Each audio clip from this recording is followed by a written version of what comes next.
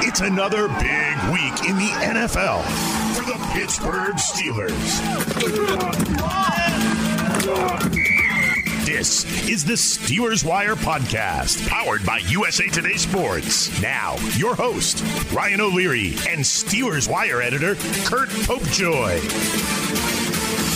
A 27-24 win for the Steelers over the Titans. Man, Curt, this one had some squirm in your seats moments late, but man, there's no overstating how big it was for the Steelers. They're standing in the race for the AFC's first round bye, to the fact that they now have to travel to Baltimore for a huge division matchup this week. I mean, Curt, that win was huge over the Titans. Huge.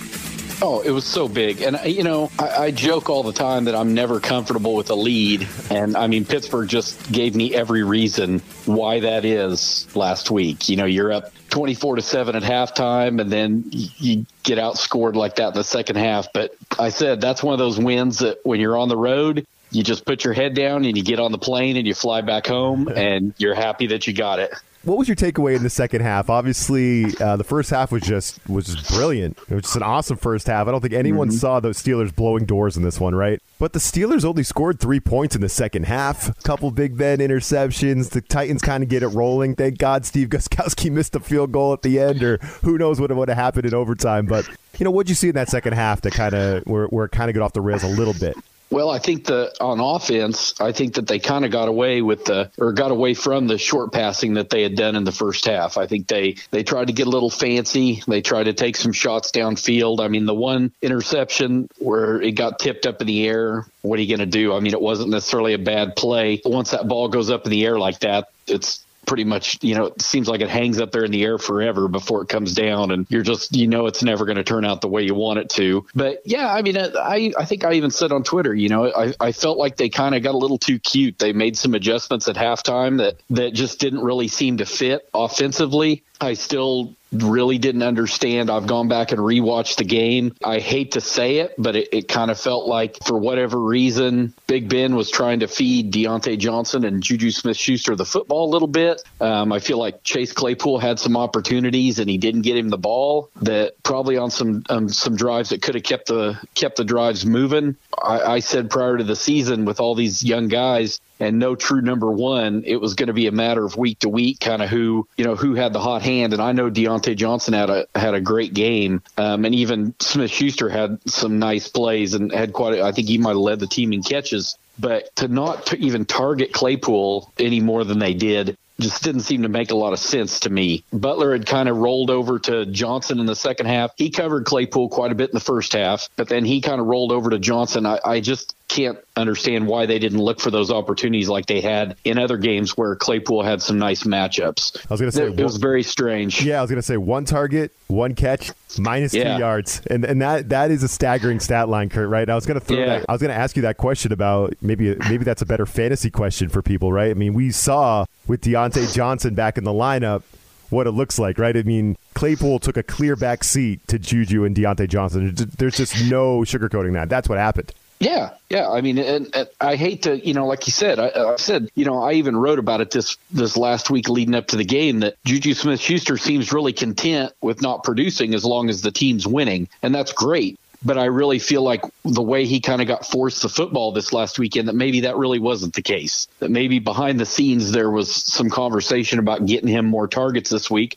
And he did okay. I mean, he produced, but I still think that there were some situations on the interception. That last big pick that Ben threw, Claypool was open. I mean, he was wide open. You know, you just hate to wonder if he was kind of looking away from him, kind of assuming he was going to draw more attention this week. I don't know what it was. Defensively, you know, when you think about what went wrong, I still contend that the defense is tired. The defensive line in particular, they aren't deep. They've got Tuitt and they've got Hayward, and they're great players. But I'm not at all convinced on the depth of the defensive line. And I think you saw a lot more of Alex Highsmith subbing in for TJ Watt in the second half. You saw Ola Adeniyi in there a little more. I think that the depth of the defense in that front seven really kind of shows in games like that, where you knew Tennessee, as soon as they started to come back a little bit, they just decided they were just going to start pounding the football again. You know, that wears out a defensive front. And Chris Wormley got hurt. They had to call a guy up from the practice squad, Henry Mondo, before the week to add a little depth. And they had Isaiah Buggs was a healthy scratch. I don't know what's going on with the defensive line, but I just have a funny feeling that group is getting a little tired. They got 10 games to go with no break. So right, and probably the toughest challenge coming up here this week. So yeah. All right, the Steelers are 6-0. They're the only undefeated team left in the NFL. We'll look at the Steelers' schedule, the AFC playoff picture, and of course the Ravens. Curt and I will get into all that coming up next. Fantasy football is about proving that you are better than your friends. Sit 'em, start 'em. These are the fantasy picks of the week. It will kill me if this game ends in a tie. I need this win. This game's pretty much done. With Corey Bonini from thehuddle.com. Corey Bonini with thehuddle.com here. Let's talk about Week 8 strong plays as we approach the critical time of the fantasy football season. Despite what has been an awful season for Philadelphia Eagles quarterback Carson Wentz, now is the time to get him into your lineup. The Dallas Cowboys are actually a statistically mid-range defense against quarterbacks in 2020, but the position has still averaged 25.5 fantasy points per game and has thrown 15 touchdowns in 7 contests versus just 1 interception. Wentz has been a turnover machine in 2020. Expect that trend to be bucked this week. He has just enough weapons to be relevant in a fantasy football lineup. Not much has gone right for the New England Patriots on either side of the ball in 2020. Running back Damian Harris could be the bright spot this week against the Buffalo Bills. Injuries have plagued this defense, and Buffalo has given up 15% more fantasy points than average in the last 3 games, fueled by 4 touchdowns allowed in those 3 contests. With Cam Newton struggling so much throwing the ball, look for Bill Belichick to give it to the running game more than usual.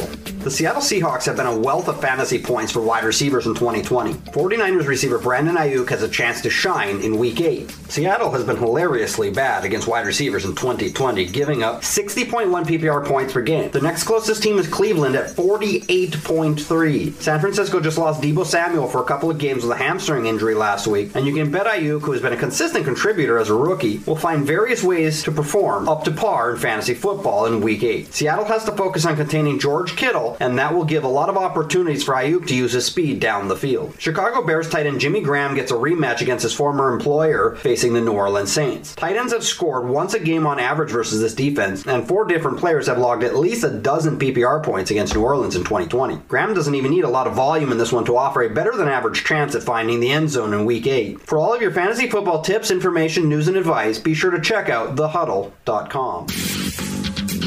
Curt, I saw your post on the Steelers Wire, and it's so interesting. You look at the AFC playoff picture. Teams that have like 2 wins right now, like you look at a team like New England, right? They're almost out of this thing. The Steelers at 6-0, the Chiefs at 6-1, Titans now 5-1. Steelers now have the tiebreaker over them. That's huge. The Bills are 5-2. The Steelers see them later on this year. The Ravens, the Browns, the Colts, the Steelers are going to play all these teams. So they really are in the driver's seat for the number 1 seed when you think about it, right? And you look at the schedule coming up. At Ravens, at Cowboys, versus Bengals, at Jags. Then they get the Ravens again, the Washington football team, Bills, Bengals again, Colts, Browns. If they split with the Ravens, beat these teams that they should definitely beat, and maybe give one away to like the Bills or the Colts, like I could easily see them going 14-2 or maybe 13-3 at worst. I mean, what do you think? Yeah, I think 13-3. I said at the start of the year that they were 11-win team, but I think right now, just looking ahead, I think 13 wins is pretty reasonable. At the least,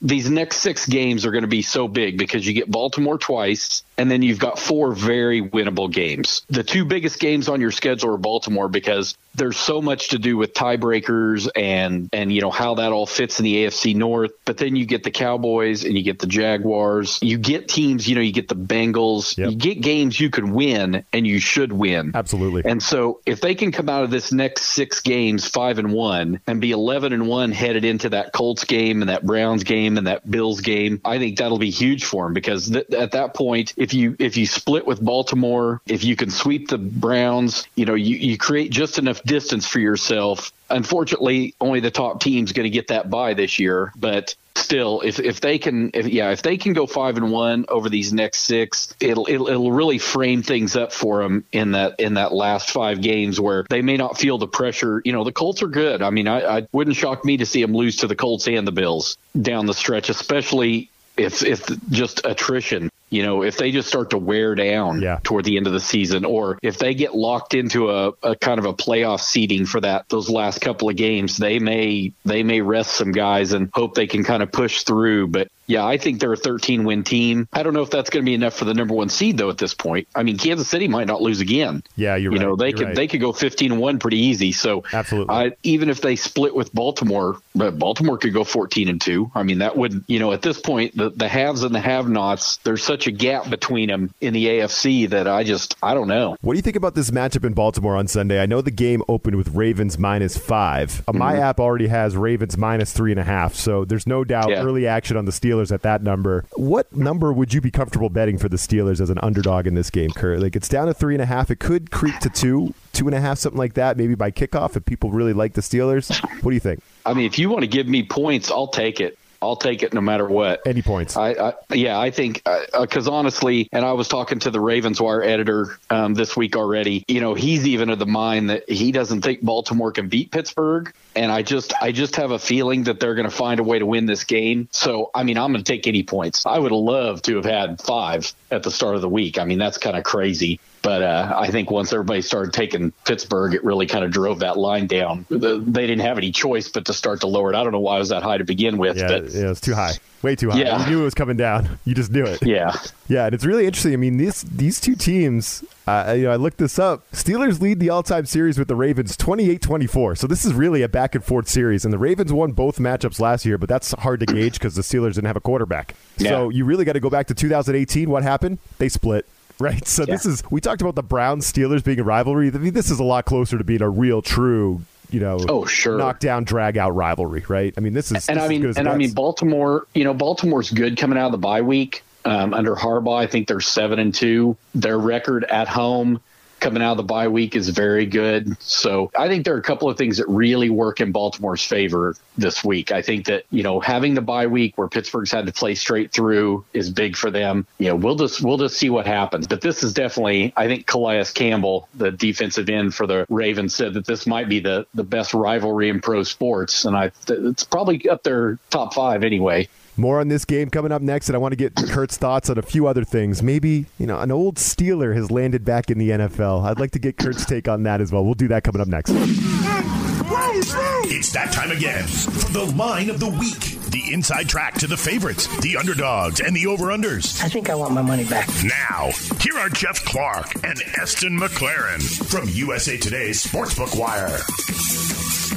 Hello, I'm Eston McLaren of Sportsbook Wire and Bet Slippin' Podcast. I'm joined by Jeff Clark to break down all you need to know to bet on the Week 8 Monday Night Football matchup between the Tampa Bay Buccaneers and New York Giants.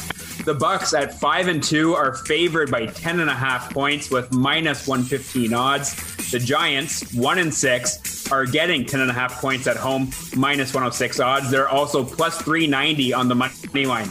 Jeff, is there any way listeners can take the Giants in this game? Oh, absolutely. I'm on the Giants +10.5. Tampa Bay will be without one of its best wide receivers in Chris Godwin, and the Giants have covered 7 over the last 8 when getting double digits since 2004, including earlier this year against the Los Angeles Rams, who are a good team. Get out of here. The Giants offense, an absolute mess. The Bucs, they have won every game by at least 7 points, 4 by at least 14 points, 5 different leading receivers. That Giants defense doesn't have it to stop them. Subscribe to Bet Slippin' Podcast on your favorite app. Please be sure to rate and review. Curt, the trade deadline is coming up soon. I saw a post on the Steelers Wire. Maybe they could be in on some guys. Do you think, though, it's really feasible that they do make some type of move here before the deadline? And what's at the top of your wish list? Well, I'd love to see him bring in a linebacker. I mean, I think Robert Spillane's a good guy. I think Ulysses Gilbert next year is probably going to be pretty good. But I definitely would like to see them try to work a trade. Yeah, I talked about 3 guys, kind of dug through the rosters, look for guys on the last year of their contract, maybe guys who are losing reps to younger players a little bit. I would be happy if they would maybe work a trade. Now, I know that there was some other writers talking about, they could trade Juju, because he's going to be a free agent at the end of the year. Sure. And really bring in kind of top end inside linebacker from another team. Not sure I'd go that far. The season that Juju Smith-Schuster's having this year, I'm not entirely sure the Pittsburgh can't re-sign him next year. I mean, I don't think he's going to break the bank with his contract demands at the pace he's going. But I think if you could bring in a guy who could be kind of a veteran presence, Vince Williams is calling the defense now. Vince is great. Best off-ball linebacker in the NFL as far as I'm concerned. Great game last weekend. Great game against the Titans. Yeah, I mean, he's so underrated. I still think that the Steelers owe him an apology for bringing in Mark Barron last year and replacing him in the starting lineup. It was ridiculous. It was a ridiculous experiment to try to create a hybrid sort of linebacker safety position. It did no good. Mark Barron was of no benefit to the defense. Vince Williams is so much better than he is. I mean, he's proven this year, most tackles for loss by a inside linebacker in the NFL. I mean, he's so good. And because of that, you can kind of look at that other linebacker spot, I suppose, and say, it really doesn't matter who you put there, because as soon as they go nickel, that guy goes off the field anyway. But I would like to see a trade. I mean, I'm one of the ones that really kind of looks at this team, and I don't like the idea of upsetting a lot of chemistry. I think especially on offense, a lot of chemistry there. The offensive line has gone through all these changes. They're still playing so well, but I'm always in for more talent. If they could get a nice athletic veteran linebacker, get him for a mid-round draft pick, that'd be fine by me going forward. But it is absolutely the Steelers' way to do things to not make that trade. Just stand pat and do what we do. Yeah. But speaking of upsetting chemistry, Antonio Brown is back. He's back in the league, Curt. I can't let you go without getting your take on this. Did Bruce Arians just detonate his chances of winning the Super Bowl? I mean, the Bucs got it going, man. They got it going. They look good. They're scoring a ton of points. Their third receivers leading their team in receiving every now and then. Scotty Miller, Brady's throwing the ball like he was 10 years ago. They look good. Their defense is nasty. The Bucs look really good. And now they're bringing in Antonio Brown. He could play against the Saints as soon as Week 9. I understand how talented Antonio Brown is, no doubt in my mind. But if the Bucs were okay, kind of on the fence, needed a spark, I could see this move. But the idea of bringing him into a team that's already playing so well, I don't see how it does anything but cause problems. Feels like a desperation move, kind of, doesn't it? Well, right? And they're not desperate. The Antonio Brown has kind of kept his head down, stayed out of trouble for the last few months. Ever since all the big Facebook live or Instagram live videos yelling at his wife or whatever, and finally somebody got a hold of him and said, just shut up and stay in your house. And eventually, when your agent fires you and your lawyers leave you, and finally somebody got him to just kind of put his head down and stop being out there in the public eye so much, it was clear at that point some team was going to take a chance on him. The thing is that in all the time that I've watched Antonio Brown, going back to that first contract extension the Steelers gave him when he's, all up in Ryan Clark's face at practice because he's the man now. And, back in whatever, 2011 or whatever it was. The turning point, kind of. The turning point where he became the guy.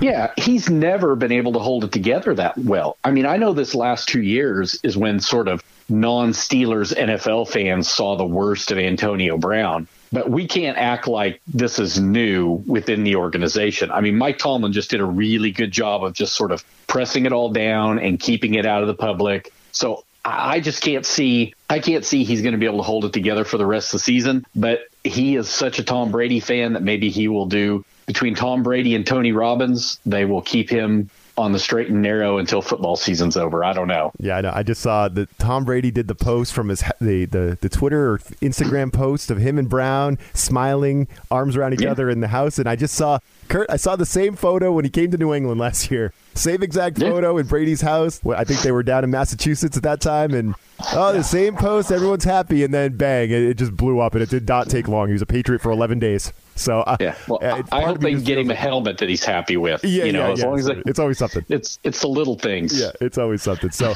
I don't think Mike Tomlin misses him. We'll just put it that way. No. So him or Le'Veon Bell. I think that I'm happy for Bell getting to go to a winning team. But yeah, I don't think either of those guys are missed at this point.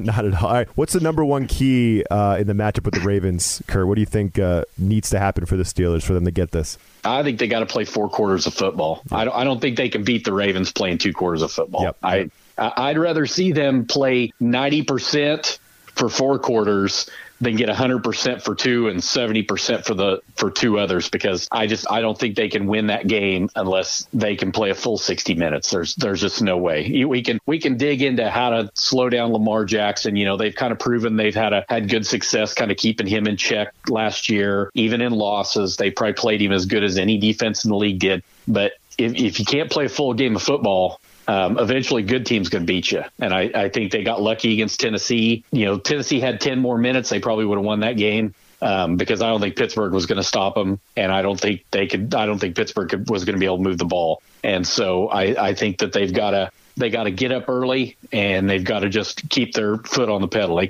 can't ease up in the second half, or else they're going to lose. And I mean, 6-1 is not the end of the world, but it's not where you want to be when you're undefeated. A chance to make a statement to beat the Titans and Ravens on the road in back-to-back weeks. I think everyone will be okay, Curt, if they split these two games. I think everyone saw this and said, man, it's a tough stretch. You got 3 road games in a row, and 2 of them are Titans and Ravens.